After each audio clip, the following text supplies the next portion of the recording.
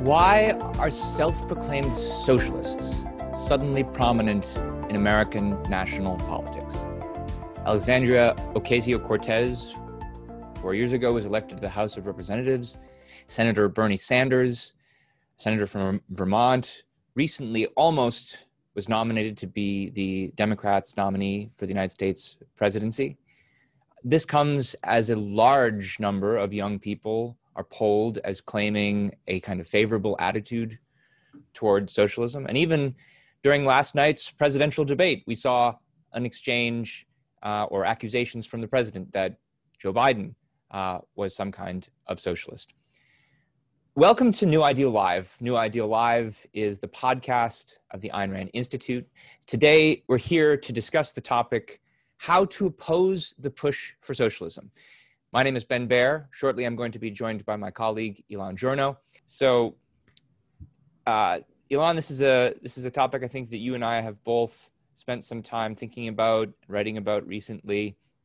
Do you want to kick us off with anything? Yeah, I was interested in the way you came up with the title for this discussion, and I thought it was interesting because it assumes a number of things. It assumes, one, that we know what socialism is, and a lot of people dispute what socialism is and what it isn't.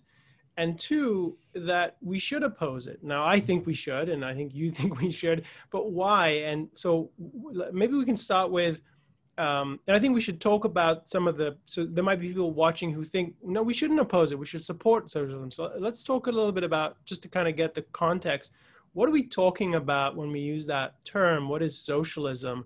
And then let's talk about why you think it should be opposed and what does that look like? And let's start with that. Yeah, and I should mention that anybody who's watching who doesn't agree that socialism should be opposed, I think we have things to say to you today too, because we're going to talk about some common arguments for socialism, and maybe an argument you've heard or made, and you might want to hear the way that we address them. But yeah, socialism is, I would say, it's the name of an ideology, and an ideology that calls for the establishment of a certain kind of social system. It's a social system that's usually distinguished from capitalism, though its advocates would also further distinguish it from the mixed economy, from the welfare state, which is something like what we have today, a mixture between capitalist and socialist elements. So what are those socialist elements? What do they consist in? And it's easy, I think, to figure that out by looking at prominent examples of socialist-inspired systems that have already been established in history. I mean, the most obvious examples to start with are Soviet Union, the USSR, Communist China, North Korea, Communist Cuba, and contemporary Venezuela. These are all systems that were founded by socialist ideologues, influenced for the most part by Marxist-Leninist ideology, in some case Maoism, which is an offshoot of that school. So they were founded by people who advocated this ideology. And if you look at what these different systems have in common, which is consistent with the ideology that they were motivated by, it was the idea that there should be no private property rights. Private property needs to be taken from the capitalist and invested in the public. And the way this was implemented was through state ownership. And that's, as far as I know, the only way to do it. That's something we'll talk a little bit more about later. But obviously, when you look at the record of these regimes, especially over the course of the 20th century, but including up until very recently in Venezuela, they're characterized by, in the end, extreme poverty, even starvation, brutal oppression of dissent, and on a geopolitical scene, aggressive warmongering foreign policy. So I think those are the major examples to look at when trying to understand, first of all, what socialism is. If you look at all of them, you can see that is the common denominator. I mean, I think it's useful. You mentioned oppression and sort of silencing dissent and brutality. I think so the way I think of it, one common denominator among these different countries that tried socialism, you mentioned USSR, China, North Korea, and others, a common denominator is that there is no freedom. It's the absence of freedom on whatever axis you look at. And freedom of speech is the one you mentioned. But the fact that you don't have private property, that is a fundamental violation of freedom. Like, you don't have the ability to keep what you earn and create. So Ben, I'm sympathetic with your view. I think that's not going to be a surprise to people, but let me push a little in the direction that I think some people will be thinking, and this is something that I've heard, and I've talked to people who have this view. It's like, nobody is calling for us to get into a Soviet style system. Nobody wants what Mao created in China. Nobody wants to go to, the kind of Cuban model, or let alone North Korea. So yeah, of course, yeah, we can say they all went wrong. But what we actually want is what true socialism is, like, divorce from all those things that we don't like. So, if we think about that, isn't the sort of what you're saying, isn't that unfair to the advocates of socialism? Like, they take, Bernie Sanders or AOC and some of the intellectuals behind them, who are saying what we're really talking about is a society that is, it's about the community, and it's not about brutality. We don't want a secret police. We don't want any of that. What we want is for it to come democratically. People choose it, or maybe the workers do it, something like that. So what do you say to that objection? I mean, I think that the idea of democratic socialism is a kind of euphemism that's used to describe what socialism really is, though it's a euphemism that trades on a certain kind of confusion that people have about what democracy is. And I'll say a couple of words about that. I mean, one thing to get clear on is that, first of all, whether a certain social system is established by a violent revolution or by vote, whatever the means of establishing it are, if what you're establishing ends up being oppressive, it sort of doesn't matter how you got there. And so the point that you just made a moment ago, Ilan, is very important, because you said common to all of these systems is a negation of freedom. And the negation of property rights is one important example of that. So Ayn Rand, whose philosophy we are commenting from the perspective of, thought there's no separation between what you might call economic rights and what you might call human rights. She thought that freedom was an integrated whole, that just as you need your mind and the products of your mind to be free, and you need free speech, so you need to be able to dispose of the fruits of your labor to be a free person. And socialism, even if it's implemented through elections, still has that effect. It still has the effect of violating the individual freedom of, let's say, the capitalists whose private property is going to be expropriated from them. And so even if it's done through an election, the result there is the same. And the reason for that is because voting is not something that magically eliminates oppression. There's such a thing as the tyranny of the majority. The majority of people can vote to oppress the minority of people, whether it's a racial minority, whether it's a bunch of political dissidents, or whether it's the capitalist class, as they call them, whether it's the property holders.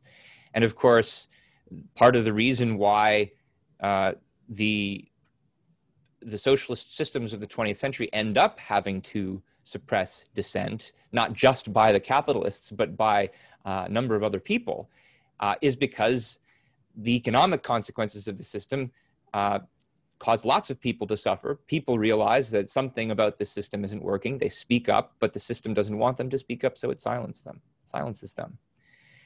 The last point I'll make is with reference to what I mentioned was the common confusion about democracy. People have a favorable view of democracy because they think that it means something like the system that we currently have.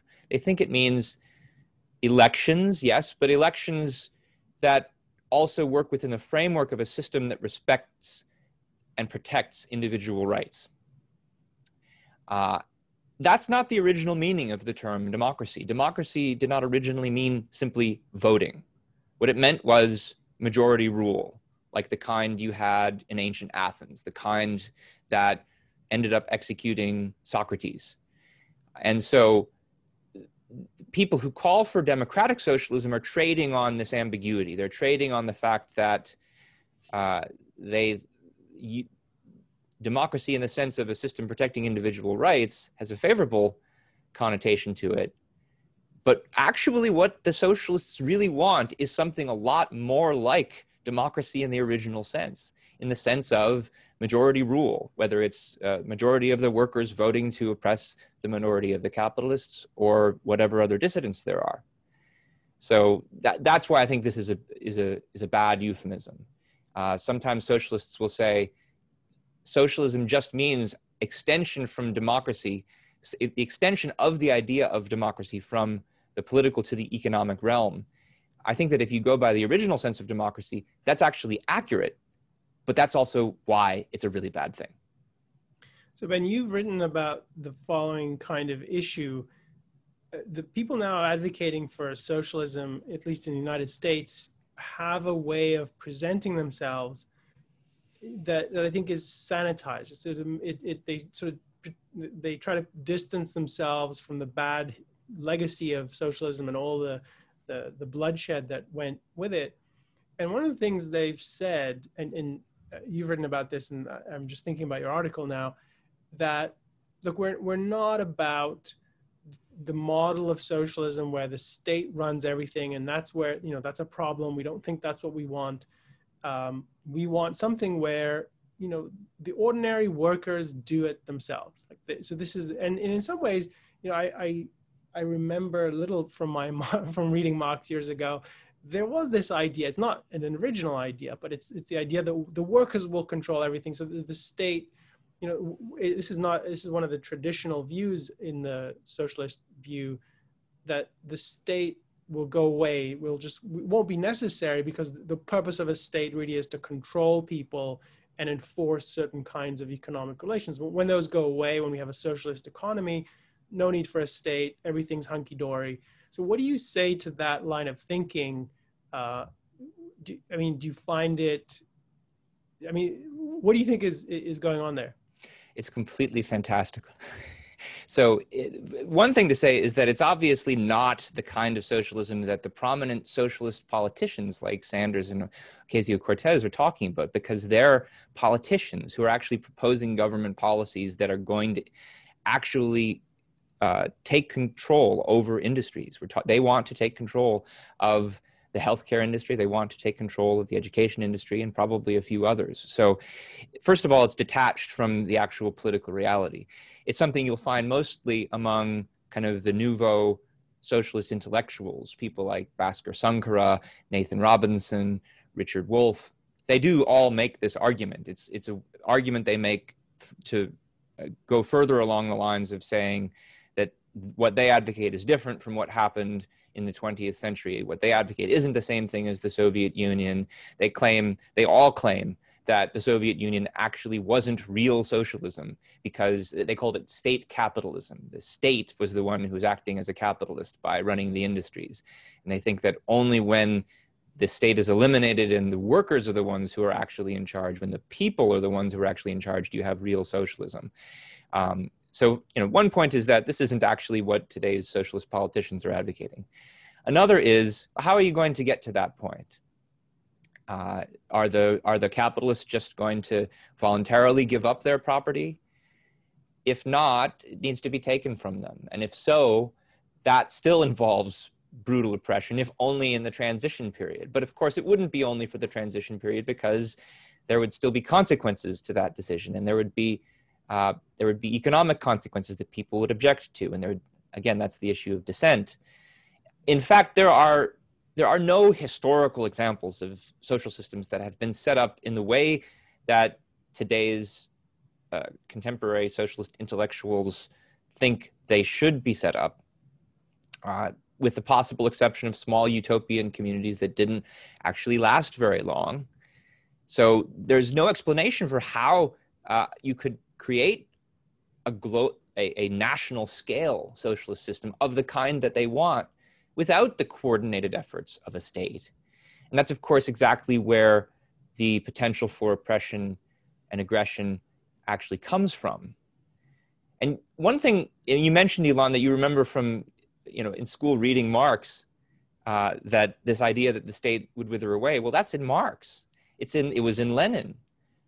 Socialists have been saying the same thing for over 100 years. And yet, whenever they actually tried to implement their ideas, what we actually got was a state. How else would you implement these ideas?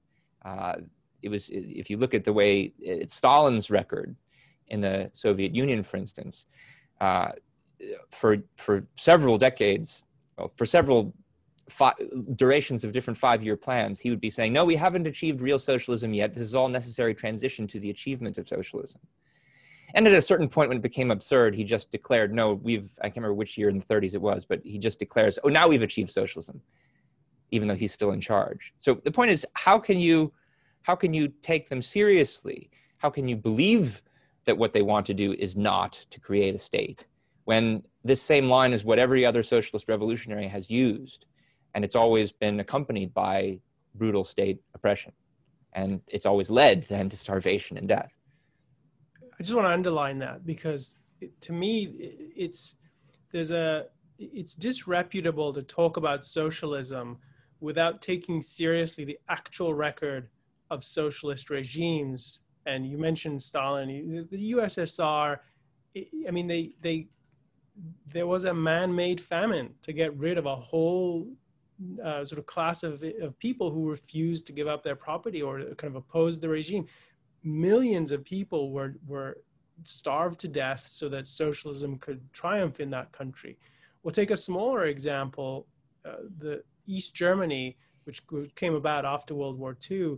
I'm really fascinated by this country. And one of the things I learned about it in reading on East Germany is two things are really fascinating. One, the extent of state control over people. They had a massive spy network, which was informal in the sense that husbands would spy on wives, children would spy on parents, uncles would spy on so distant, and nobody quite knew who was a spy. And so imagine the atmosphere of everyone is a potential informant on you, and just think about the way that sort of enforces thought control and sort of limits what you can do. And the second one, which is maybe more famous, is the fact that East Germany ended up having to put up a wall along the border with West Germany in the city of Berlin to prevent people from leaving, because they did not want to live under a socialist regime. And they literally were leaving by the thousands for many, many years. And the Soviet rulers there said, well, if people leave, how are we gonna keep this country going? We need them to work. We need them to run the hospitals. We need them to run the factories. And so they put up a wall and they shot people who tried to leave. So this is what socialism really looks like. It has a bloody record. And when people and part of what makes me angry, and I think there's real dishonesty among some of the contemporary advocates of this view, is that they brush that aside. So, yeah, of course that's wrong. That's not what we're about. But the logic of their view necessitates outcomes that destroy human lives. And on various scales, both like in the millions with the Soviet regime and in the hundreds and the hundreds of thousands in other countries. And it's a moral crime to be an advocate for something and ignore or evade, purposely disregard and try to whitewash this. Yeah, I'd say a few things about that. If what you advocate is what they call democracy, which means majority rule, which means that people should be sacrificed, that individuals should be sacrificed for the alleged greater good, well, then yes, that is exactly the thing that they end up doing. As you suggested, the logic of their ideas leads to these results. And then just to illustrate that a little bit, Ilan, you mentioned both the manufactured famine in the Ukraine and East Berlin. Well, if there are any viewers who haven't yet seen either of these movies, I suggest taking a look on Ukraine, the very recent Mr. Jones, which is a really eye-opening account of how that famine was manufactured and how it was suppressed from the Western media by the Soviets, and including their collaborators among Western journalists. One of the things that I argue in a recent article is that the way that the contemporary socialists argue to say, no, we're not talking about that. It's basically the same trick, though it works through conceptual means rather than just blocking the actual journalistic fact. It's saying, don't look at that, because we're not really advocating that, even though the ideas that they advocate really do lead to that. And then the second example, second movie, The Lives of Others, which was a really heart-wrenching account of what life under the East German regime, under the surveillance of the Stasi, was like. And yes, the reason why the Stasi was interfering in everyone's lives and monitoring them was because they were trying to get to the West, because they were trying to get ideas from the West. And when someone doesn't want to contribute to this collective effort, they're not allowed to depart. They're not allowed to opt out, because they're expected to sacrifice for the sake of the proletariat or whatever. And I want to add one more point. So we've talked a bit about sort of these world historical bloodbaths that are the result of socialist regimes. I want to give another kind of perspective on this for people to think on, because I think it's often overlooked. It's the kind of issue that socialism is bad at whatever degree you implement it, whether it's fully, as in the Soviet regime, or on smaller scales and incompletely. And I think it's bad fundamentally because of its sort of inherent goals, which I think of as it's putting a group above the individual. And I've actually lived for a while. I lived in a community in Israel called a kibbutz. There are many of these. These are agricultural workers communities, and there's no private property in the one I was in. And everything is decided by committee. You are assigned a job by committee. You are assigned a house, and these kind of communities varied in how stringent they were about implementing these. But my mother grew up in one which was very stringent, such that the children weren't even raised with their parents. They were raised in a children's house to make it completely equal and to disconnect family relations, because that was an unsocialist. But the reason I mention this is I got an insight in just talking to people. I spent a lot of summers with my grandparents at their kibbutz, and I got a glimpse of what life was like there. And one of the things I would say that people overlook about socialist communities and regimes in general is that whatever happens economically, and there's all sorts of ways you can monkey it and kind of mask the actual nature of it, the reality is that it's dehumanizing to the individual. It's destructive to the individual's life. And I mean, one anecdote I would share is that I knew somebody who grew up in a kibbutz, and basically the community decides everything for you. So in childhood, you don't choose the presents you get. You're just assigned a present. You don't get to pick, what you do. And so this one person wanted to go to college and expand their knowledge and sort of set a path in life. And who gets to decide that? It wasn't the individual, it's the committee. And the committee decided, no, those other people are going to go to college and you're not going to go. So too bad for you, screw you. You're not going to have this opportunity in life. And so obviously the person can leave and try to find a way to become educated, but it puts an extra burden. And the fundamental thing is that it's putting control over your life in the hands of the group. And that means you don't have control. It means you are robbed of this fundamental sort of ownership over your own life. And this is what it does. And I think it's psychologically incredibly destructive, because one of the important things in life is that you make decisions, and you make decisions and you view yourself as competent to make decisions and is able to do that. And what the sort of collectivism that's at the base of socialism tells you is that, no, the group knows these things. You do not. You're not competent. You can't make these decisions, and it's not your life. It belongs to the group, and we'll do with you whatever we want. And just think about what that does to an individual. So to me, it's really dehumanizing just on that sort of one-to-one level, where you put your life in the hands of a group, and the group does with you whatever it wants, and it's not pretty. One of the things that I think is interesting about that kind of story, and I've heard other stories like that about kibbutzes, is that a kibbutz is a voluntary association, right? So it's not even the case that it's a state that's imposing, membership, and it's not the case that nobody's stopped. It's not the case that anybody is permitted from leaving, but or stopped from leaving. Sorry, but it's still bad, even when it's voluntary. Which I think goes to the point that the destructive political systems that are oppressive are simply a consequence. They're a consequence of these deeper kind of moral, social ideas connected with the socialist ethic. That even when people who are living by them voluntarily try to live by them, it still has this very dehumanizing effect, and for the reasons that I think you mentioned. So Ben, we've talked from different angles about why we're opposed to socialism, why we think other people should be too. What then? Let's talk a bit about what it looks like to oppose it, and because there is, I agree with you, there is a kind of rising appeal today, particularly among young people in the United States. There's political dimension to it.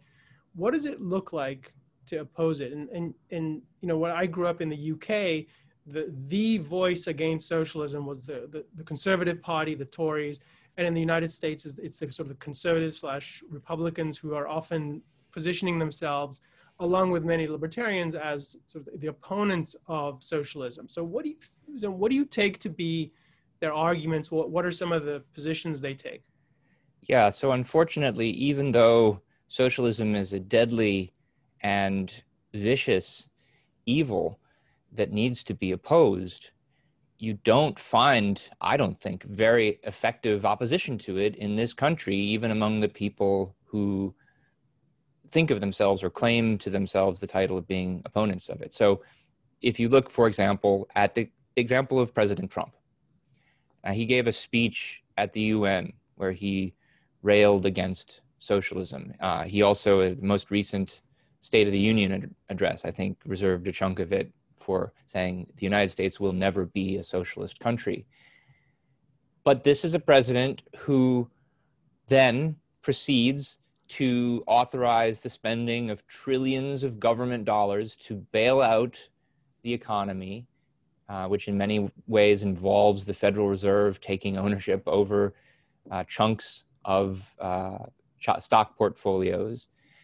He also tries to order around major American corporations, whether we're talking about Amazon or Facebook, as though he were their CEO, as though as the president of a nation, he had the power to tell them what to do. So maybe it's the case that President Trump doesn't want to have formal state ownership of these industries, but he still wants these companies to behave as though they are state property. He's working from the same premise as the socialists do. He's working from the same kind of collectivist premise, the idea that the group is all. In his case, the group is the nation rather than the workers' collective, but it amounts to the same thing. So he's not a socialist. Maybe he's a different kind of collectivist, but you can't effectively oppose one kind of collectivism with just another kind. And what's otherwise characteristic of President Trump is that there's no intellectual opposition to socialism. For him, and I think for many other conservatives, socialism is simply a pejorative term. It's a way of calling someone a bad name. He's a socialist. And you see a lot of this. You see a lot of people just name-calling socialists, name-calling people on the left socialists, as though that's all you need to do. You call them the name, and that has the effect of identifying everything about them that needs to be identified. But it doesn't do anything to uproot the social, political, moral ideas that socialism is founded on, that motivate socialists. So, for example, we talked about how the socialists draw on the idea of democracy. They say what we want is real democracy, where the workers are the ones who are actually, by majority vote, running things. Well, you don't see conservatives or President Trump saying, no, the majority shouldn't be in charge. You don't see them saying what we need is to have protection of equal individual rights for all, such that no one is allowed to be sacrificed to anyone else. You don't see them doing that. And I just jump in there, Ben, because one of the things that I find this really irritating because it's intellectually really problematic. Because if you think back, some people watching might remember when President Barack Obama was in power. And one of the bigger, I was not a fan of Barack Obama at all. I certainly rejected his policies, and I think there's a lot of problems with Obama. But what I want to pick out is that when he was in power, a lot of what he was doing, the response to it was another socialist, another step towards socialism, another, he's a socialist, this is bad. So in the way that you're describing, so using socialism as just, that's all you need to say. And not everyone was doing this, but there were people who thought that's all you need to do. And what made this really, I think, problematic is there was no alternative positive that people were advocating for. And there was also, so that's a problem. What as opposed to what? At the same time, they supported the basic idea of what he was doing. Oh yeah, we need to take care. So one of the signature policies of Barack Obama was the Affordable Care Act, or Obamacare. And many people who saw themselves as conservatives were opposed to the policy, but not to the goal. And so, yeah, we want to do it, but not this way, which means we want to have the nationals or the collective in charge of the healthcare system. We want to nationalize it in a sense, but we don't want him to do it. We want our own scheme to do it. And you can't throw around the word socialism in a vacuous way. It doesn't work in opposing it. And it certainly is counterproductive if what you're doing is endorsing its basic premise. And my view is that it's really dangerous to throw the term around if you don't know what it means, because it cheapens it. And it's a crime.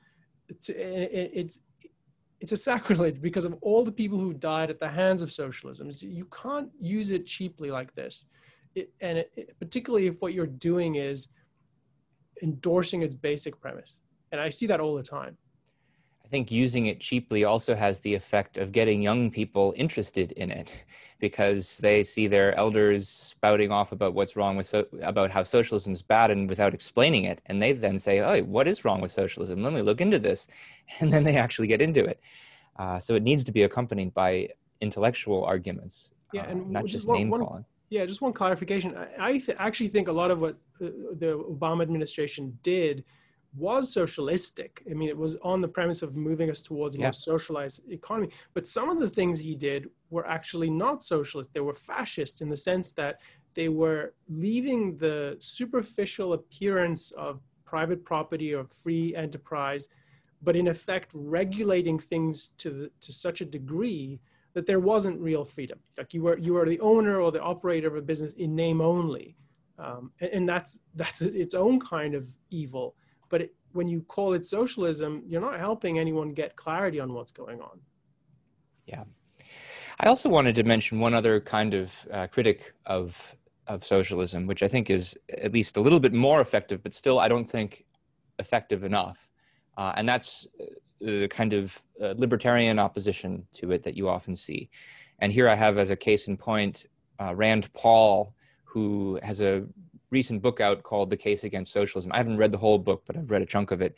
And I have a much higher regard for Paul than I do for President Trump. He actually brings an intellectual perspective to this issue. I don't agree with every aspect of his position, and there's some real problems with it. But so he's at least giving an intellectual argument.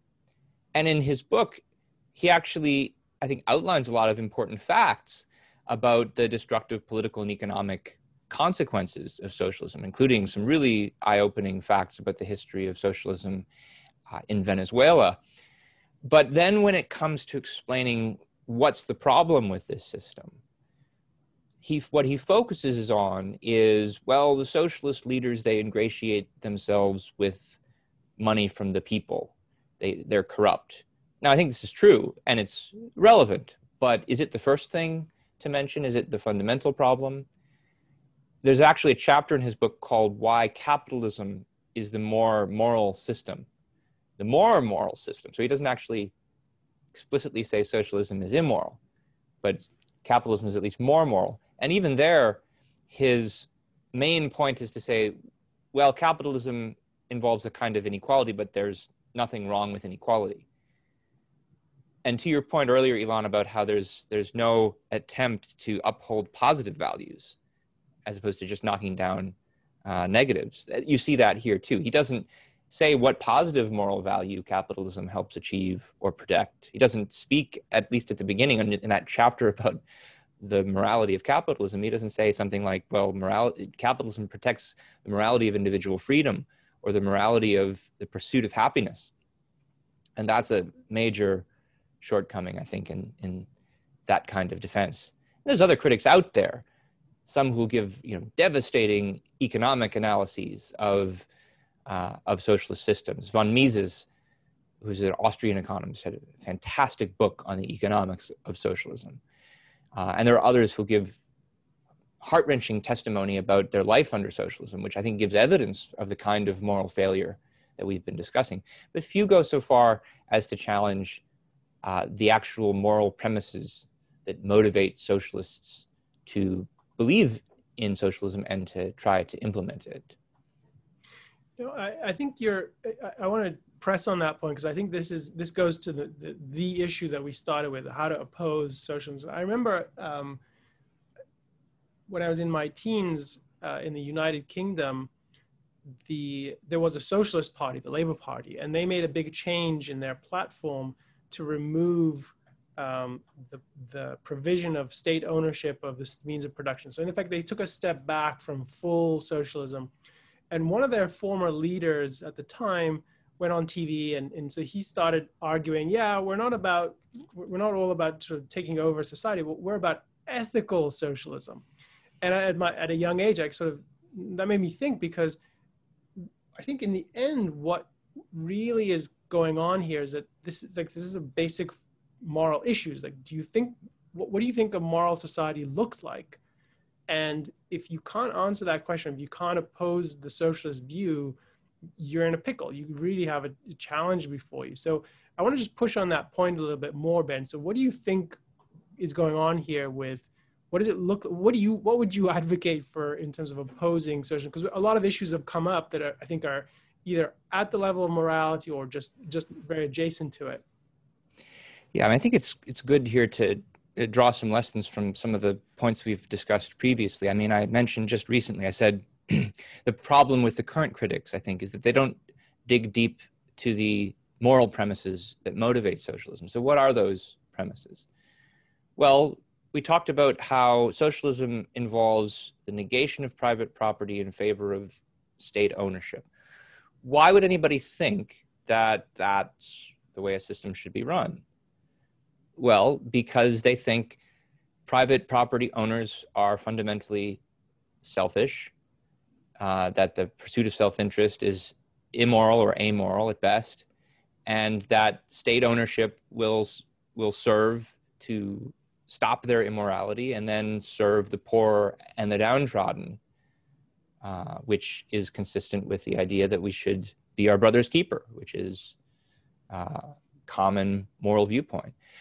Why do socialists think that majority rule is superior to individual rights, including individual property rights? Well, it's the same basic reason. They think that individuals should not be able to pursue their own happiness unhindered by others, because again, they grant no moral sanction to that pursuit. What underlines this entire approach, the moral principle at stake here for them, is the idea your happiness doesn't matter. You should give up your time, your energy, your wealth, your resources for the sake of other people who need it more, who don't have what you have. This is what they call the morality of self-sacrifice. It's the morality of selflessness. It's the philosophy of altruism. That's the moral view that's at the base of collectivistic systems like socialism. It's also the moral view that's behind the tradition of Judeo-Christian religion. I think that's part of the reason why critics don't want to touch it. But if you truly reject what socialist systems are and what their consequences are, you have to look at the causes, and the causes are these moral premises. And the only way to reject the effects is to reject the cause. This is what Ayn Rand herself did. This is why she was not primarily a critic of collectivism, but of altruism, and advocated instead for a morality of the pursuit of happiness, of rational self-interest. I thought I would share with you a quotation of hers, which I think underscores a number of these points in her essay or her speech, Faith and Force Destroys the Modern World. She says, socialists had a certain kind of logic on their side. If the collective sacrifice of all to all is the moral ideal, which is what Judeo-Christian altruism says, then they wanted to establish this ideal in practice here and on this earth. The arguments that socialism would not and could not work did not stop them. Neither has altruism ever worked, but this has not caused men to stop and question it. The fallacies and contradictions in the economic theories of socialism were exposed and refuted time and again in the 19th century as well as today. This did not and does not stop anyone. It's not an issue of economics, but of morality. The intellectuals and the so-called idealists were determined to make socialism work. How? By that magic means of all irrationalists, somehow. That's in her essay, Faith and Force, which has a lot of other good stuff in it. I do recommend it. We should probably start to wrap up soon, Elon, but just before we do, I thought I would mention to those who are watching, again, we'd like to take your questions. So whether you ask the question in English or in Spanish, please plug it into the Zoom question box at the bottom of your screen. So Ben, I was just thinking about your observation here, sort of building on Ayn Rand's view that it's really about the morality, and that that's what you need to challenge if what you want to do is push back against socialism. What do you think this is an accurate, or at least in the right direction, characterization of what socialism is as a worldview, as a sort of a intellectual endeavor? It's a kind of secularized religion with the same morality in essence as traditional Judeo-Christian religion. So sort of the morality is oriented toward other people with a focus on the group. That's sort of the commonality. But then the rest of it is, it's dressed up to seem secular. It's dressed up, I mean, it's supposed to be, Marx thought of himself as a scientific socialist, like he's on the cusp of progress. But I mean, do you find that analogy accurate? Do you find it has I know that just analogies do, but what do you think of that? Yeah, I do find it accurate for the reasons that you mentioned and for others as well. And one noteworthy reason, in addition, is the reliance on faith. That, we've tried this system many times before, it's never worked, but have faith, this time it's going to work. This time it's going to be different. This time the state will wither away and there will be a utopia. I mean, it's not too different in principle from have faith, your suffering and sacrifice on earth will be rewarded by heaven in the afterlife. And in both cases, it never comes. Well, why don't we have a lot of questions, and it's great. And we have questions from our viewers who are listening to the Spanish translation. We have our colleague who's translating the questions for us. So we'd love to take some of those as well. We are monitoring both the Zoom questions for those of you on that live stream and also on YouTube if you want to add your question to the Super Chat feature. So where should we begin? I see a lot of interesting things here. Let me see. I think we could start with the first Spanish question. This Okay. touches on some of the things that we were just discussing. Okay. And there's a few things I want to challenge about the question, but there's still a question here. The person writes, I saw a recent poll and it said that most Latinos intend to vote for Biden. Why do you think most Latinos in the US vote for the left, even though socialism is what they escaped, and why they emigrated to the US? Shouldn't they vote Republican? So there's a few things to unpack here. I haven't seen the poll in question. I've seen different polls, not this one. I don't doubt that this might be true. One thing here is, I think the question's equating Biden with socialism. And without commenting too much on Biden himself, I do want to say two things. One is, for some of the reasons that we've discussed already, especially on the matter of not cheapening the idea of socialism and the accusation of socialism. I think it's a mistake to equate everybody who's left of center with socialism per se. There are different ideologies on the left that want to implement different kinds of policies. And there are, however, and here's the second point, I do think it's right to argue, and this is something else that you said earlier, Ilan, that there's such a thing as a socialistic outlook. There's socialistic policies. And so I don't think the Democrats generally are in favor of socialism per se, but they are operating from many of the same premises about the importance of the collective versus the individual as the socialists are. And the more they operate on those premises, the further and the closer they push us in the direction of socialism. So that is a fair point, I think, and it is important to bring out. And we could have a separate conversation of to what extent the Republicans are helping them to do that. And so, the idea that the alternative is to vote for a Republican here is at least a debatable one. But why, even though Democrats, let's say, are pushing us towards socialism, do, let's say, Latinos who are refugees from socialism want to vote for them? Well, it's not just Latinos. I would say there's plenty of people from Eastern Europe and Israel and other places in the world who are refugees from socialism, but who do the same thing. And there's, I think, lots of reasons for it.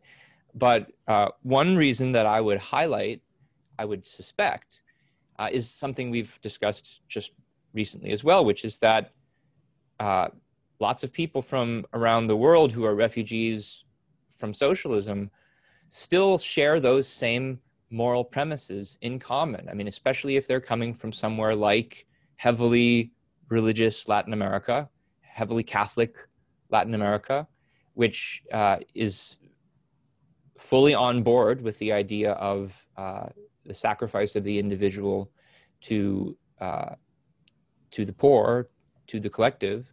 Well, these are the policies that the Democrats want to implement. Did you want to say any more about that, Ilan? I just want to jump in, add a couple of things. First, thanks to, we've just received a donation through the Super Chat. We really appreciate it. I'm glad you found the dialogue thank you. helpful. And if you guys want your question raised to the top of the queue, you can add it to the Super Chat and put some money behind it. I would love your support. On this question, I'm not sure, I think you can get different polls showing different things, but I actually have seen polls pointing the opposite direction, saying that there are certain segments of, if you think of it as a Latino community in the US, voting for Trump.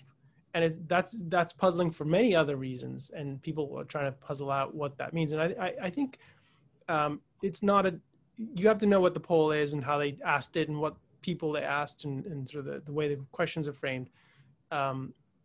So the one thing I would raise here is that it takes work to think through who to vote for and what ideas you should support and not support. And I think the experience of living through some of the destructive consequences of socialism isn't in and of itself enough for people to understand what went wrong and to recognize sort of the encroaching of those ideas in other places. So it takes work. It's not automatic that you grew up in a bad context, a socialist community even, and that you would go against it. I mean, I know people who grew up drinking socialism through their mother's milk, and they still vote socialism, and it's done really bad things to their lives. And it's not an automatic thing. It takes thought and choice to really gain that knowledge.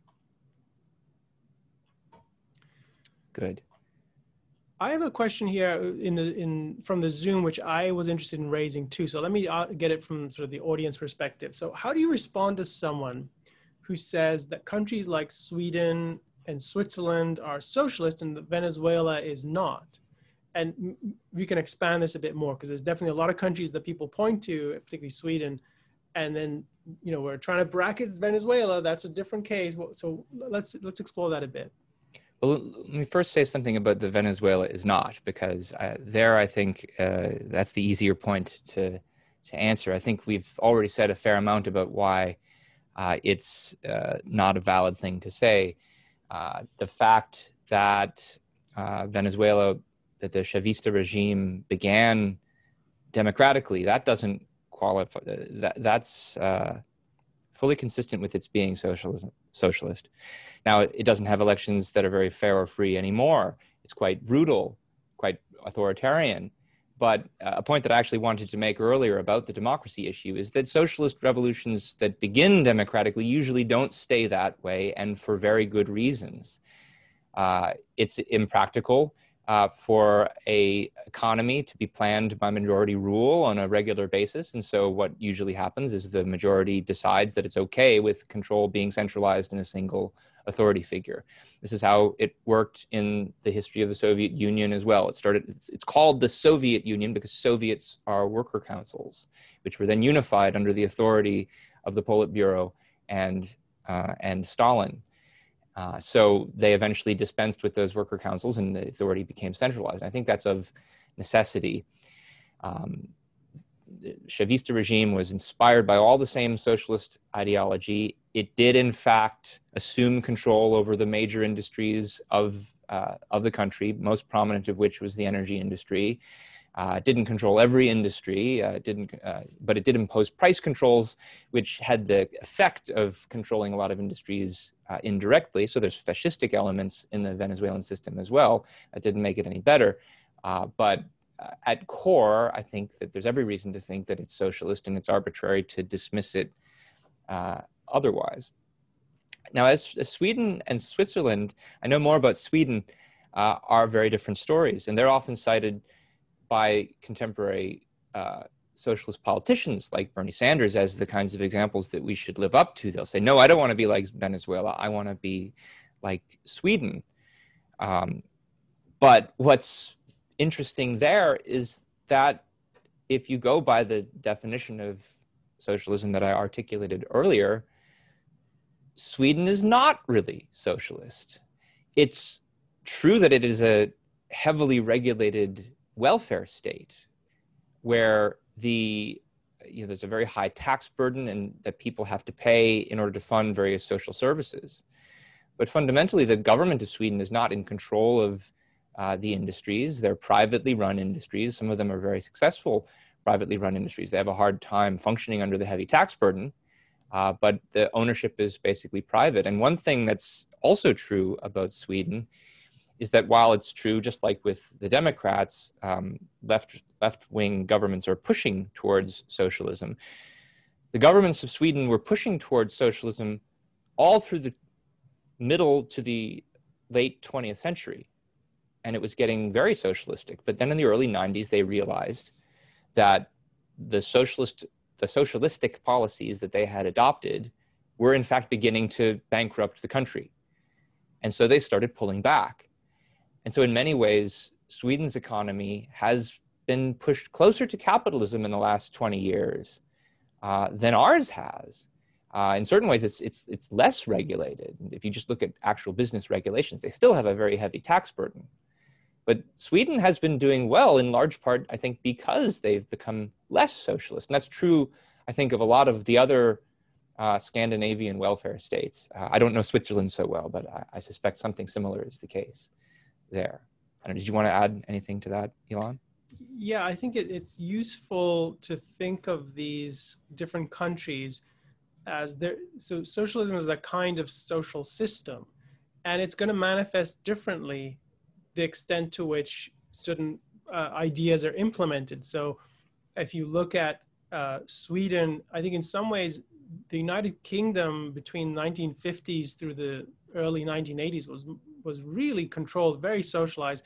A lot of industries were government run and government owned, and it showed, and you could see it. And so but was it the same as the Soviet regime? No, it was different. But did it have significant, if not predominant, elements of socialist policy? Yes, it did. So it's useful to see that for any of these concepts that we're trying to understand and apply, there are going to be variations within it. But what's important is to understand what's the essence, what's the sort of distinguishing feature or features of it that mark it out and that are crucial. They're fundamental in terms of they're causally explanatory, right? They help us understand what's going on. And what was in common between the United Kingdom when it was very socialistic was the individual didn't matter, and society, or the government as the embodiment of society, made all important decisions. It ran big segments of the economy, and that was the way society was ordered. So it's important to get sort of what are we trying to capture by socialism. There's going to be variations in what is acceptable within those variations in terms of understanding it. So Ben, we're kind of in an interesting situation. We've got a lot of interesting questions, and I think we should try to get through as many of them as we can. One thing we could do is have a follow-up, just Q&A on this topic if people are interested. But let's see if we can get a few more questions quickly. Sure. One that I thought would be interesting, I'm trying to find it again in the queue, has to do with the appeal of socialism today in the United States among young people. And what do you, so the questioner is speculating or suggesting, it seems like this is the education system is relevant to this. What thoughts do you have on that? Yeah, and they're also asking what could be done on a policy level to limit the spread of socialism. So I've looked at some of the polling of young people about the appeal of socialism, and there are several interesting things about it. I haven't looked at it in a while, so I don't remember all the details. But one interesting thing about it is that many of the polls where you get a surprisingly large percentage of people saying they have a favorable view towards socialism, in the same exact polls, a very large percentage will also say they have a favorable view of capitalism, where those two percentages are more than 100%, which suggests that some people have a favorable attitude toward both. So that right there is a red flag, as it were, because it suggests they don't know what they're being asked. They don't know what socialism is when they're being asked if they approve of it. And another example of the same thing, in some of the other polls where they're asked the same question about their attitude toward socialism, you also get that they're also asked questions about more concrete policies and practices. And so, for instance, they're asked, do you have a favorable view of tech entrepreneurs in the business world? And many of the same people who say that they have a favorable attitude towards socialism say they also like the tech entrepreneurs. And so, again, if socialism means the ownership of the means of production, that's inconsistent with there being tech entrepreneurs of the kind that these people have this attitude toward. And in fact, also when you then ask them to define what socialism is, most of them are not able to give a definition. Most of them are not able to even pick the ownership of the means of production definition from a list. So there is an educational issue here for sure. The people who approve of socialism, to put it lightly, don't know what the hell they're talking about. They don't know what socialism is. They don't know anything about the history of socialist systems. Maybe they've heard some arguments about how those old systems aren't really socialist. They don't know how all these arguments have been given many, many times before by the very people who created these old systems. So there's clearly an educational problem here. I don't think the primary solution is to spread pro-capitalist propaganda in the educational system. It's primarily just to get better history of actual socialist countries in the history curriculum. And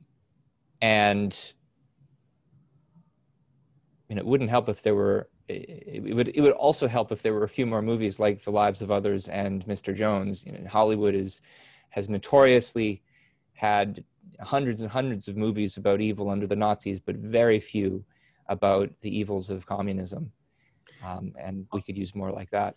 Yeah, in that vein, we're kind of at time, but I just want to make a recommendation. This is not why Ayn Rand wrote the books she wrote, but one of the things you can get from reading her novels, particularly We the Living, which looks at life in the early years of the Soviet regime, is the ways in which the sort of the insidious impact of collectivism under the Soviet regime has on people who want to live, on the best people, the people who are active and ambitious and forward thinking.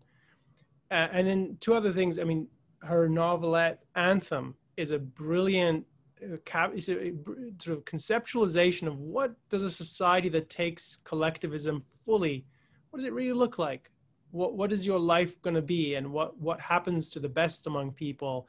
And by the best, I just mean the most thoughtful, the rational, sort of the industrious, creative types of people, the people who want to direct their own lives according to their best judgment. And of course, we can't really talk about this without talking about Atlas Shrugged. And again, she did not write these novels because she wanted to go after socialism. She wrote them because she was concerned about the ideal man and what society should look like for the ideal individual. But one of the most haunting stories that comes in Atlas Shrugged, and I won't, if people haven't read it, I won't spoil it, but there's a haunting story that I will refer you to about a factory that takes seriously the ideals of socialism, and they implement it within the factory as a community and within the sort of the people working there. And I think, having sort of studied a bit of history of socialism and having thought about and witnessed manifestations, I think it is on the money. It is just so insightful about what it does to the psychology of people living under it, how it steers them towards sort of destroying human relationships as a result of sort of taking these ideas seriously, and destroying lives in the end as well. I think there's a lot that you can learn from those books, and I wouldn't say this is the solution to everything, but the more people would read Ayn Rand, I think the more they would learn about sort of the philosophic side of the issue in terms of her fiction. And then there's so much that she's written in her nonfiction that people would benefit enormously as a sort of framework for thinking about the history, which I agree with you, Ben. There's a lot that people need to know, just the basic facts of what happened under the Soviet regime, what happened in Cuba, what's happening now in Venezuela, what's the truth? And to think about those facts, one needs sort of philosophic framework. And I think Ayn Rand has a lot to offer in that respect. And since I was mentioning the dearth of good movies about life under communism, I'll also mention that there was an excellent movie made of Ayn Rand's novel, We the Living. Mm-hmm. It's a little hard to find, but it was done in Italian, and it's quite excellent. Let's start to wrap up, Ilan, and I'm just going to share a list of resources that people can look at, apart from some of the things that you just mentioned, if they're interested in learning more about some of the ideas we discussed today. So a good place to start is to go to the Ayn Rand lexicon. That's on ARI's website at courses.aynrand.org. I've got the longer URL there. And there's an entry on socialism where there are a number of different passages from a number of Ayn Rand's nonfiction works collected together all in one place, including the one that I shared earlier from Faith and Force. There's also a number from her essay, The Monument Builders, which has a lot on socialism. So that's a good place to start to learn more about her views on socialism. I'll mention a few articles also that Ilan and I have both written on the subject. Today I've drawn some ideas from an older article of mine called Meet the New Socialism, Same as the Old. That's specifically addressing the idea of so-called democratic socialism. You can get that at bit.ly/new-socialists. Ilan has an article referencing some of the concepts he mentioned earlier, the Berlin Wall and the evil of socialism. I think this originally appeared in The Hill, but it's also on New Ideal if you go to bit.ly/Berlin-Walls-socialist. And then a more recent article of mine on this claim that the Soviet Union and China and Cuba aren't really socialist because the state didn't wither away. I cover that argument in my essay, The Dishonesty of Real Socialism Has Never Been Tried, at bit.ly/socialism-never-tried. So check those out if you're interested in learning more. And otherwise, if you liked today's episode of New Ideal Live, if you want to be able to follow this podcast, one way to do it, one of the best ways to do it is on YouTube. Subscribe to it by hitting that red subscribe button. If you want to get notifications, hit the little bell button. You can also follow us, of course, on iTunes and other major podcasting audio channels. And if you have questions about us, about things we talked about today, or want to suggest new topics, you can always send us an email to newideal@aynrand.org. And Ilan, maybe we're going to have to do another podcast talking about some of the other questions that we got today about socialism. We'll have to talk about that for the future. Absolutely. And just thanks to all of you with your questions, and to all of our listeners and viewers who were listening in Spanish. Thanks to our translator. And if you, as Ben said, I highly encourage you subscribe and press the like button. We'd really appreciate it. And if you're listening on our podcast, leave us a review. We welcome your feedback. Thanks everyone so much. And thank you, Ilan. Bye-bye. You've been listening to New Ideal, a podcast from the Ayn Rand Institute. If you like what you hear, leave us a review, share with a friend, and subscribe to our other podcasts. This podcast was made possible by donors to the Ayn Rand Institute. Help support this podcast by becoming an ARI member. Go to aynrand.org/membership.